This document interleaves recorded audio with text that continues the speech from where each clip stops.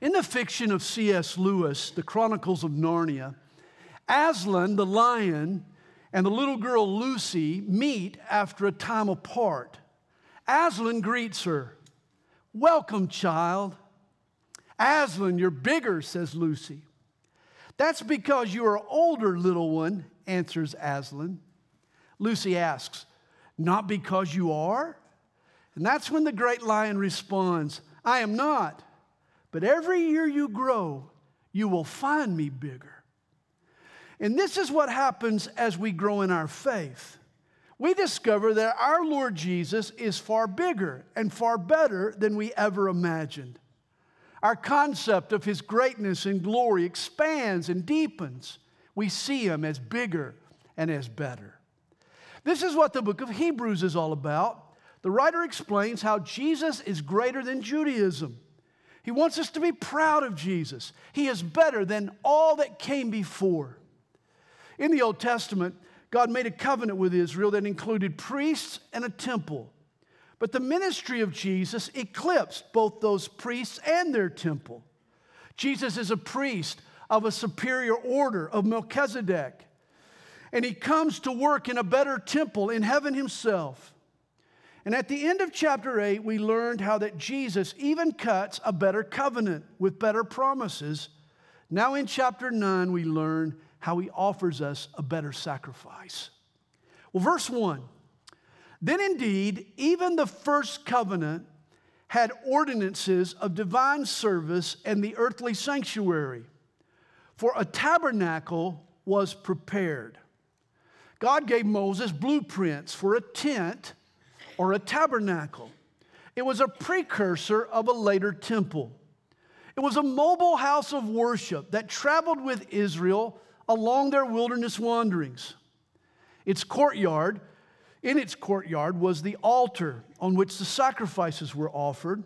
And then the tent itself was made of 2 rooms. We're told the first part in which was the lampstand. In that first room was the golden menorah. And then the table and the showbread, fresh bread, was on that table, which acknowledged God as the source of the people's sustenance.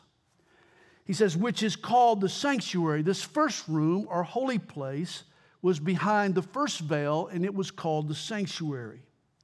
And behind the second veil, the part of the tabernacle which is called the holiest of all, or the Holy of Holies, which had the golden censer and the Ark of the Covenant overlaid on all sides with gold. The ark, or chest, was 4 foot long, by 2 foot high, by 2 foot wide. And over it rested God's presence and glory. It was His throne on earth. It was God's meeting place with His people. And this ark contained 3 items, in which were the golden pot that had the manna. Evidently, they had a sample jar of the miracle manna. Aaron's rod that budded. You remember God's desert confirmation of the priestly family was this almond branch that had budded.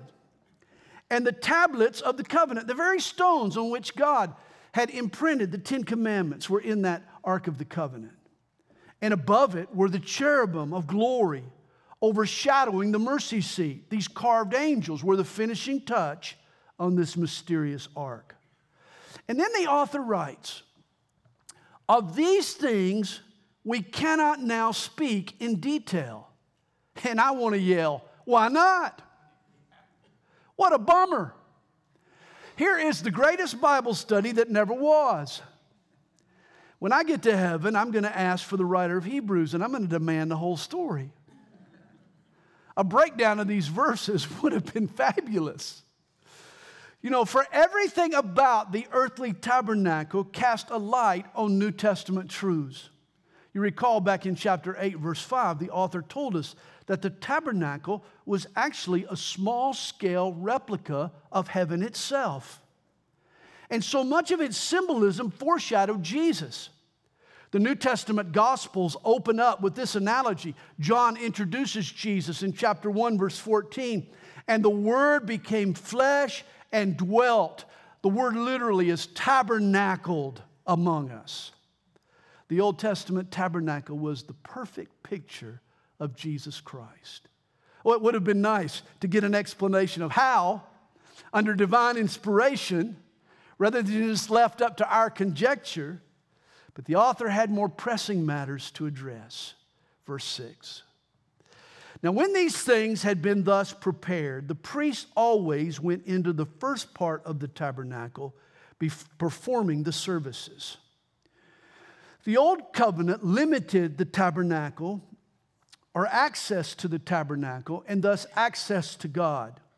See, the people couldn't enter the tabernacle at all, not even into the first room. They stopped at the sacrifice in the outer court. The priests could enter the first room, the holy place, but only the high priest had access behind that veil into the presence of God. He says, but into the second part, the high priest went alone once a year. Only one man could enter God's glory, and that only once a year. And whenever he entered, he didn't dare come empty-handed. No, he came with the blood of a sacrificial lamb. For it was not without blood, we're told, which he offered for himself and for the people's sins committed in ignorance. The Holy Spirit indicating this, that the way into the holiest of all was not yet made manifest while the first tabernacle was still standing. Of course, the wages of sin is death. And so animals were slaughtered. And yet they gained only a limited access to God. That the sacrifices were annually repeated highlighted their inadequacy. And these repetitious sacrifices turned Judaism into largely a ceremonial religion. Verse 9 puts it this way. It was symbolic for the present time in which both gifts and sacrifices are offered, which cannot make him who performed the service perfect in regard to the conscience. The Jewish law spoke symbolically of hope and promises, but it didn't affect a man's inner life. Verse 10 tells us why. For the law was concerned only with foods and drinks, various washings and fleshly ordinances imposed until the time of Reformation. Tabernacle worship involved outward, superficial rituals regarding diet and hygiene, but it didn't purify the soul. And trust me, you can have clean hands and still have a filthy heart. Well, verse 11. But Christ came as high priest of the good things to come, with the greater and more perfect tabernacle, not made with hands, that is, not of this creation. Rather than ceremonial, Jesus' work was eternal. He dealt with the good things to come. And it was spiritual. Jesus impacted our heavenly status. For the sacrifice that Jesus made, verse 12, is not with the blood of goats and calves, but with his own blood. He entered the most holy place once for all, having obtained eternal redemption. Realize you measure the potency of a cleanser by the number of applications it requires. Don't you? The strong stuff gets it out immediately. And the same is true of sacrificial blood. The Old Testament sacrifices were repeated annually, but Jesus offered his blood once and for all. His sacrifice never had to be repeated or reapplied. The blood of animals covered our sin for a time. They earned a temporary probation, but Jesus provides us a permanent pardon. For he says in verse 13, for if the blood of bulls and goats and the ashes of a heifer, sprinkling the unclean, sacrifices for the purifying of the flesh, how much more shall the blood of Christ, who through the eternal Spirit offered himself without spot to God, cleanse your conscience from dead works to serve the living God. And here the author refers to Numbers 19 in the ashes of a heifer. This was the way the old covenant was dedicated. A red heifer was sacrificed. Then its ashes were mixed with water. And then a hyssop, which was a leafy twig, was then dipped into that ashy mixture, that mixture of ash and water, and sprinkled on all that was to be dedicated, on the people, on the priest, on the furniture in the tabernacle, on the tabernacle itself. And this was all a foreshadowing of the sacrifice of Jesus and its spiritual effect. For on the cross, Jesus spilt his blood for us. Now its effects are mixed with the water of God's Spirit, and they are now sprinkled on us who believe. And this is far more than ceremonial, for it cleanses our conscience, and it produces peace, and it qualifies us to serve the living God. Some of you former Methodists will be happy to know that in a sense we're all cleansed by sprinkling. That's right. We're sprinkled with the blood of Jesus through his Holy Spirit. Amen. Once Good Morning America interviewed Albert Speer, a former Nazi. Speer was the industrial genius that kept Hitler's factories running during World War II. He was the only one of 24 war criminals tried in Nuremberg to ever admit any guilt. Speer was sentenced and imprisoned for 2 decades and was remorseful to the very end. In fact, Speer said in the interview, "I was jailed 20 years, but I still carry the burden of what happened to millions of people. I can't get rid of it." Sadly, this was Albert Speer's last public statement. He could never rid himself of his guilt and shame. And none of us can. Only the blood of Jesus can cleanse the guilty conscience of an Albert Speer or of yours. For verse 15 says, "And for this reason he is the mediator of the new covenant, by means of death, for the redemption of the transgressions under the first covenant, that those who are called may receive the promise of the eternal inheritance. For where there is a testament, there must also of necessity be the death of a testator.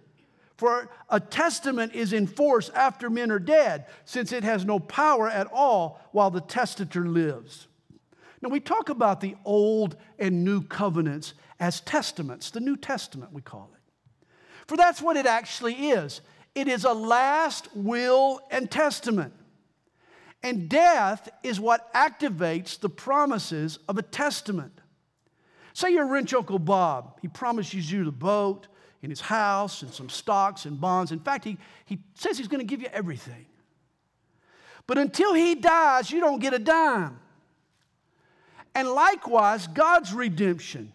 Even those who died before Jesus, they had to wait. See, the effects of the testament weren't released until the testator had died. Thus, before Jesus, God's promises were unattainable. They were tied up in probate, so to speak. But at the cross, they were released in Christ Jesus. Now we can experience God's blessings in Christ. And this was the truth that made these Hebrews want to be Jesus followers. Verse 18, "For therefore not even the first covenant was dedicated without blood. For when Moses had spoken every precept to all the people according to the law, he took the blood of calves and goats with water, scarlet wool, and hyssop, and sprinkled both the book itself and all the people, saying, 'This is the blood of the covenant which God has commanded you.' Then likewise he sprinkled with blood both the tabernacle and all the vessels of the ministry." When Moses launched the old covenant, he dedicated everything by the sprinkling of blood. The book of the law, the tabernacle, its furniture, even the people.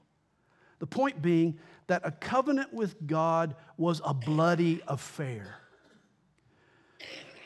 And all this blood and death stressed to Israel the seriousness of their sin. See, because of their actions, because of your actions, your own innocent lamb had to be taken and its throat slit. And often that lamb was to you like a pet. There was an attachment you had with that little lamb. As a matter of fact, let's bring this home to us today. Just imagine taking your household pet, your dog or your cat, putting little Spot or Rover on a leash and taking your pet to the priest, where it is to be slaughtered because of the stupid stuff you've done. Boy, if we still did that kind of thing, we'd see our sin in a different light, wouldn't we? Sin is a serious crime, and it deserves a severe penalty. He says, and according to the law, almost all things are purified with blood, and without shedding of blood, there is no remission. This was the law's primary premise. God's forgiveness requires the shedding of blood. You know, today we walk into a place of worship. It's clean, it's sanitary. But boy, if you had walked into the tabernacle, it would look and smell like a beef cattle slaughterhouse or a meat market. The job of the priest was more like a butcher. One author writes this: the Old Testament sacrificial system was a gory affair indeed. During the 1,000+ years of the Old Covenant, there were more than 1 million animal sacrifices. So considering that each bull's sacrifice spilled a gallon or two of blood and each goat a quart, the Old Covenant truly rested on a sea of blood.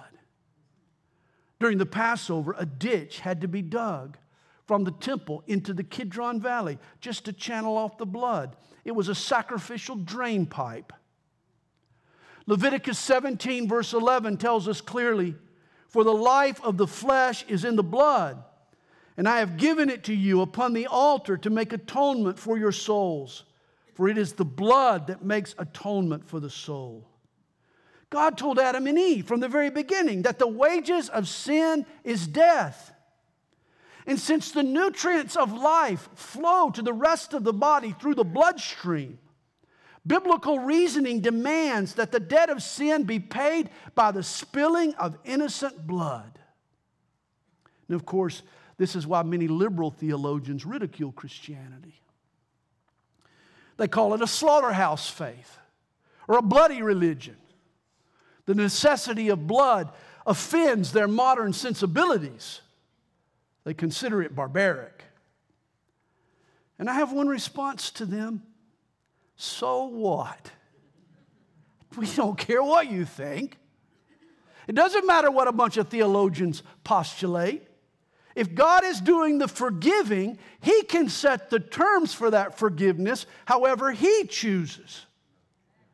And God has told us unequivocally, without shedding of blood, there is no remission of sin. People who try to eliminate the cross and the blood and sanitize Christianity strip it of its power. In Revelation 5, when John visits a future heaven, he sees a lamb as though it had been slain. Jesus, the Lamb of God, will bear the marks of crucifixion for all eternity. And to negate the importance of His blood insults the Savior. As the old hymn puts it, there is a fountain filled with blood drawn from Emmanuel's veins, and sinners plunge beneath that flood, lose all their guilty stains. Have you been washed by that blood? And then verse 23 tells us, therefore it was necessary that the copies of the things in the heavens should be purified with these, but the heavenly things themselves with better sacrifices than these. For Christ has not entered the holy places made with hands, which are copies of the true, but into heaven itself, now to appear in the presence of God for us. Moses dedicated the replica of God's throne, the tabernacle, with the blood of bulls, but heaven itself has been dedicated with Jesus' own blood. He says, not that He should offer Himself often, as the high priest enters the most holy place every year with blood of another. He then would have to suffer often since the foundation of the world. But now, once at the end of the ages, He has appeared to put away sin by the sacrifice of Himself. The Jewish priest offered his sacrifices annually, but Jesus has offered Himself once and for all. And this is why we Protestants reject the Roman Catholic doctrine of transubstantiation or their administration of communion. The belief that the wafer and the wine of communion turn into the literal body and blood of Christ when offered. If that were so, Jesus is sacrificed again and again and again at each Mass. God forbid. No, he was sacrificed once and for all. On the cross, all that needed to be done for our salvation was done, and it was done once and for all. And then verse 27 tells us, for as it is appointed for men to die once, but after this, the judgment. And note here, the Bible refutes reincarnation. You don't return in another form. No, when you die, you meet your Maker and you give an account of the life that you've lived. No do-overs. No second chances. Upon death, don't expect to see tunnels and bright lights. C.S. Lewis tells us what to expect the moment we die. He writes, there will be God without disguise, something so overwhelming that it will strike either irresistible love or irresistible horror into every creature. It will be too late then to choose your side. There's no use saying you choose to lie down when it's impossible to stand up. No, that will be the time for choosing. It will not be the time for choosing. It will be the time when we discover which side we have really chosen, whether we had realized it or not. Now today, this moment is our chance to choose the right side. God is holding back to give us that chance. It will not last forever. You know the problem with near-death experiences? They're near death. They didn't die. Trust me, when you die, you'll see God. And you'll face your judge. Verse 28 tells us, so Christ was offered once to bear the sins of many. To those who eagerly wait for him, he will appear a second time, apart from sin, for salvation. On the cross, Jesus cried out, it is finished. And when he comes again, it won't be to add anything new to our salvation. It'll be to enforce the terms that he has already established. Well, chapter 10. For the law, having a shadow of the good things to come, and not the very image of the things. Now, say I was on a trip. I was away for 3 weeks on a long trip. And the first night back, Kathy fixed me a romantic dinner. Sounds good. And yet, instead of joining her in the dining room, what if I were to take her picture off the wall and start kissing and talking to her photo, while the real Kathy Adams was in the kitchen sitting at the table? You would classify me a certifiable nut. Yet this is what the Hebrew believers were doing by returning to the sacrifices and the traditions of Judaism. They were embracing the shadows and the symbols while they were ignoring the substance, and they were acting nutty. Verse 2, for the very image of the things can never with these same sacrifices, which they offer continually year by year, make those who approach perfect. For then would they not have ceased to be offered, for the worshipers, once purified, would have had no more consciousness of sins. If the Old Testament sacrifices had truly eradicated sin, they wouldn't have needed to be repeated over and over again. But in those sacrifices, there is a reminder of sins every year. For it is not possible that the blood of bulls and goats could take away sins. The Old Testament sacrifices utterly failed in producing a lasting resolution to sin. But God provided a solution. Born in Bethlehem. You know, usually at Christmas time when we recall Jesus' birth, we go to the Gospel of Matthew, where we read about Joseph and the wise men. Or we'll turn in our Bibles to Mary, to Luke, to Mary, and to the shepherds. We don't usually think to turn to Hebrews, but we should. For here in Hebrews 10, verse 5, we find the most vital and the most overlooked scene in the Christmas narrative. For here was Jesus' parting statement to his Father just before he left his eternal home for his embryonic home. Verse 5. Therefore, when Jesus came into the world, he said, sacrifice and offering you did not desire, but a body you have prepared for me. In burnt offerings and sacrifices of sin you had no pleasure.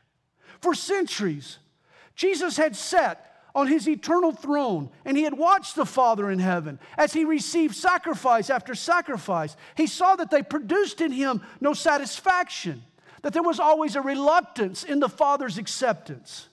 The look in his eye indicated that all was not right. The animals offered were tainted with sin themselves. All creation had been affected by the fall of mankind.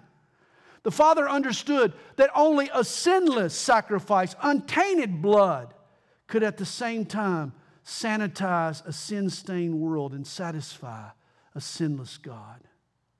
But where would God go for such a sinless sacrifice? And that's when his only Son, that's when the eternal Son bravely stepped up and said, sacrifice and offering you did not desire, but a body you have prepared for me.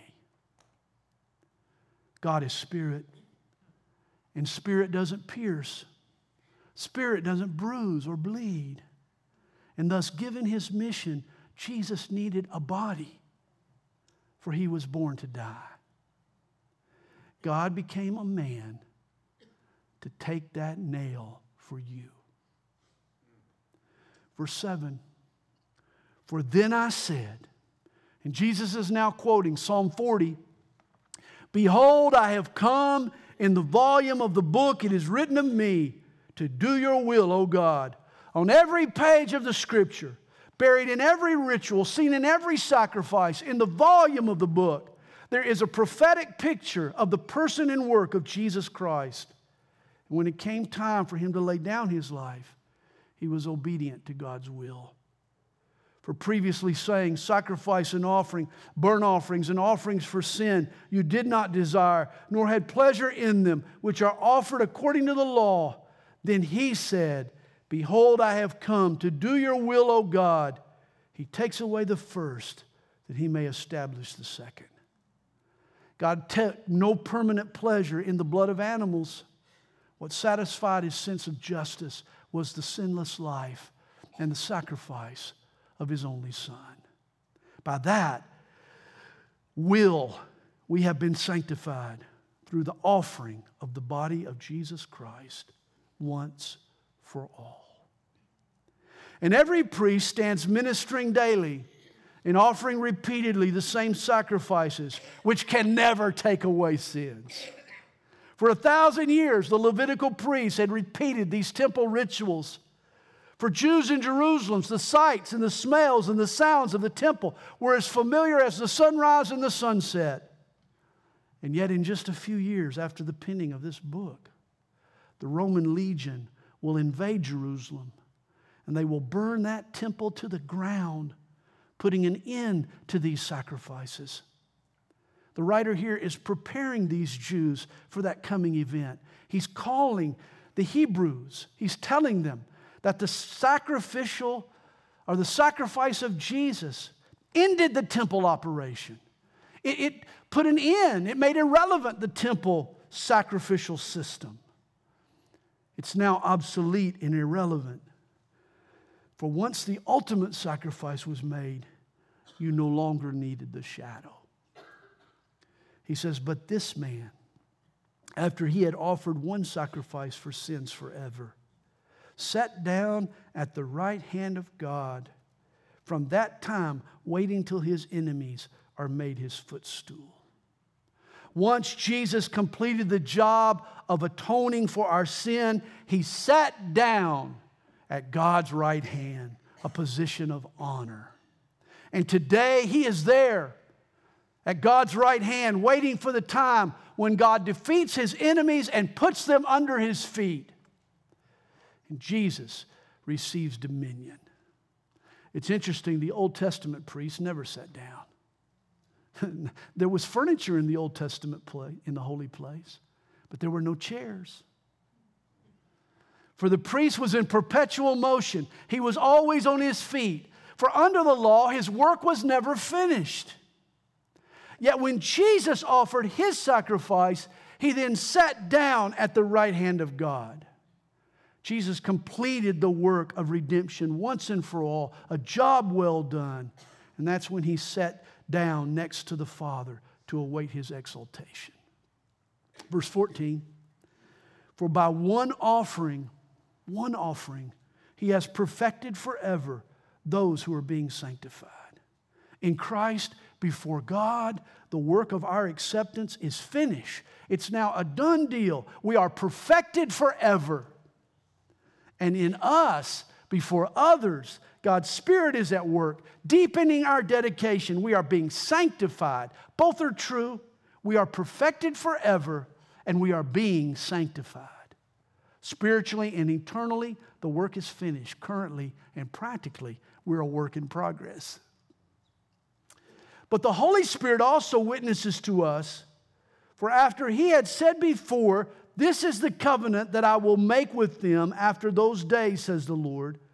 I will put my laws into their hearts, and in their minds I will write them. Then he adds, their sins and their lawless deeds I will remember no more.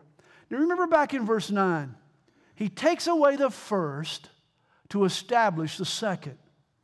These Hebrew believers, as well as believers today, had swapped an old covenant for a new covenant. And the new covenant, remember, was threefold. There were three promises. God promised us a new heart, a new start, and a new part. God's Spirit writes His will on our hearts. He gives us a love for God and a love for others. He writes it on our hearts. Then we get a new start, a clean slate. What God forgives, He forgets, and He forgives all of our sin, past, present, and future. And then we have a new part. Faith in Jesus now takes the place of the old sacrifices. Verse 18 says, for now, where there is remission of these, there is no longer an offering for sin. Therefore, brethren, having boldness to enter the holiest by the blood of Jesus, by a new and living way which He consecrated for us through the veil that is His flesh. Solomon's temple had a veil of separation, a huge curtain that hung in front of the Holy of Holies. It was a reminder that God was off limits to mortal men. And yet the moment Jesus died, Matthew tells us that that veil literally tore from top to bottom, from heaven to earth. For the way to God is now open. And thus today, the veil between God and man is the torn body of our Lord Jesus. Now you come to God not by jumping through religious hoops, but you come to God over His dead body. That's right. Believe in Jesus, and the door to God opens. Verse 21 tells us, and having a high priest over the house of God, let us draw near. In Christ, we now have access to the Father. So how should we respond? Well, here in these next verses, He's going to give us three commands. I like to call them the salad commands. For they begin, let us, let us, let us. Verse 22, let us draw near with a true heart in full assurance of faith, having our hearts sprinkled from an evil conscience and our bodies washed with pure water. Since Jesus has cleansed us and opened the door to God for us, what are we waiting on? We need to enter in. We need to spend time with Him. One of the great Christian catechisms states as our duty to know God and to enjoy Him forever. Let us draw near. And let us hold fast the confession of our hope without wavering, for He who promised is faithful. If we've been given a lifeline to God, then hold on. Don't waver, don't drift, don't let it slip from your hands. Continue in your faith, for God is faithful. And let us consider one another in order to stir up love and good works. not forsaking the assembling of ourselves together, as is the manner of some, but exhorting one another, and so much more as you see the day approaching. You know, I think the quarantine that we faced during the pandemic reminded many of us how much we need to come together. With live stream, the pieces don't get assembled, do they? We stay separated. But God deems our assembly and our connection as essential. Without it, there's no stirring up to love and to good works. And so let us enter. Let us enter into God's presence. Let us hold on to God's promises. And let us stir up one another. Let's hang out with God, hold on to God, and do it together. My faith fuels your faith, and vice versa. And then he says in verse 26, for if we sin willfully after we have received the knowledge of the truth, there no longer remains a sacrifice for sins, but a certain fearful expectation of judgment and fiery indignation which will devour the adversaries. Now understand, the sin in view here isn't a simple slip-up. This is not a foul word in the heat of battle, or a beer too many, or an outburst of anger. No, this is the sin that we've been dealing with throughout the book. It's the sin of deliberately denying the sufficiency of Jesus. Remember, the temptation these Hebrews were facing was to renounce Christ and to trust again in the institutions of Judaism. And the writer here assures them that since salvation comes by faith, if they commit the sin of not having faith in Jesus, then it will be impossible for them to be saved. He says, if we sin willfully, there is no longer remains a sacrifice for sins. In other words, turn your back on Jesus, God's only answer for sin, and how then can you be saved? Verse 28, for anyone who has rejected Moses' law dies without mercy on the testimony of 2 or 3 witnesses. Of how much worse punishment do you suppose will he have thought worthy who has trampled the Son of God underfoot, counted the blood of the covenant by which he was sanctified a common thing, and insulted the Spirit of grace? See, the law of Moses, the inferior covenant, it had severe consequences if you rejected its terms. But how much worse will your fate be if you reject the superior covenant and insult Christ? See, to say that a person can be right with God by good deeds or by religious rituals is to render the precious blood of Jesus irrelevant. You have insulted the Spirit of His grace. You have made a mockery of the cross of Jesus. In verse 30 here, the author of Hebrews quotes twice from Deuteronomy 32. He says, for we know Him who said, vengeance is mine, I will repay, says the Lord. And again, the Lord will judge His people. In other words, God is not afraid to judge. So take heed. It is a fearful thing to fall into the hands of the living God. God is a God of mercy and grace. But if you reject His only Son, if you callously trample the Son that He sent to die in your place, there is no punishment too harsh for you. Verse 32. But recall the former days in which, after you were illuminated, you endured a great struggle with sufferings, partly while you were made a spectacle, both by reproaches and tribulations, and partly while you became companions of those who were so treated. For you had compassion on me in my chains, and joyfully accepted the plundering of your goods, knowing that you have a better and an enduring possession for yourselves in heaven. See, shortly after coming to Christ, these Hebrews had been hassled for their faith, even to the point of having their possessions confiscated. See, they had probably been excommunicated by their families and forced to return their inheritances and some of their keepsakes. And yet they had continued in Christ. You know, even today, Christian converts in Israel are similarly persecuted. Every Christian experiences times when their faith offers them no real worldly advantage. Instead of making us rich, it causes us loss. Instead of popularity, sometimes our faith draws persecution. Instead of promotion, sometimes we get put down. And in those times, we need to hunker down. We will receive a great reward, an eternal reward no less, if we don't lose heart and if we hold fast to our faith in Jesus. And so the writer exhorts them in verse 35, therefore do not cast away your confidence, which has great reward. Do not cast it away. And losing their confidence in Christ was not just a theoretical threat, it was a very real possibility. In John 10, verse 28, Jesus made a promise that I believe is often misinterpreted today. He said, I give them eternal life, and they shall never perish, neither shall anyone snatch them out of my hand.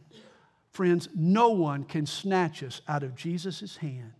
But that doesn't mean that a believer can't get up and walk out. That's why you have to continue in your faith. Author G.K. Chesterton once said, the only way to love anything is to realize it can be lost.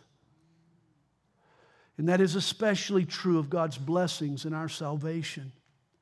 I believe it's naive to teach that just because you made a decision for Jesus at a point in your past, that there is now nothing you can do to jeopardize your salvation. That's not only wrong, it breeds a false sense of security. We should be encouraged to persevere.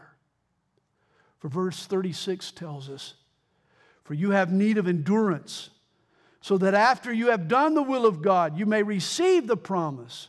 For yet a little while, and he who is coming will come and will not tarry. Jesus is coming again, but a wait is involved. There's always a lag time between the giving of a promise and the receiving of that promise. And that's why believing is not enough. You have to continue to believe. Now the just shall live by faith. But if anyone draws back, my soul has no pleasure in him.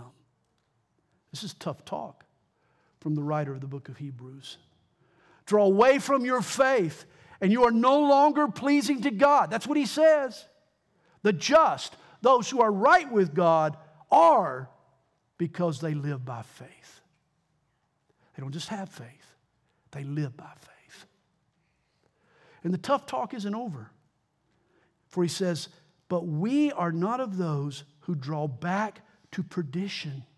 There are some who draw back to perdition, literally damnation or ruin. But we're of those who believe to the saving of the soul. Stop having faith and you're stumbling toward hell. To be saved, you have to continue in your faith. For in Christ we have a better way. So let's enter in, let's hold on, and let's stir up one another to love and good works. Let's hold fast to our faith in Jesus. And in chapter 11, we'll be encouraged to do so by some amazing examples. Let's pray.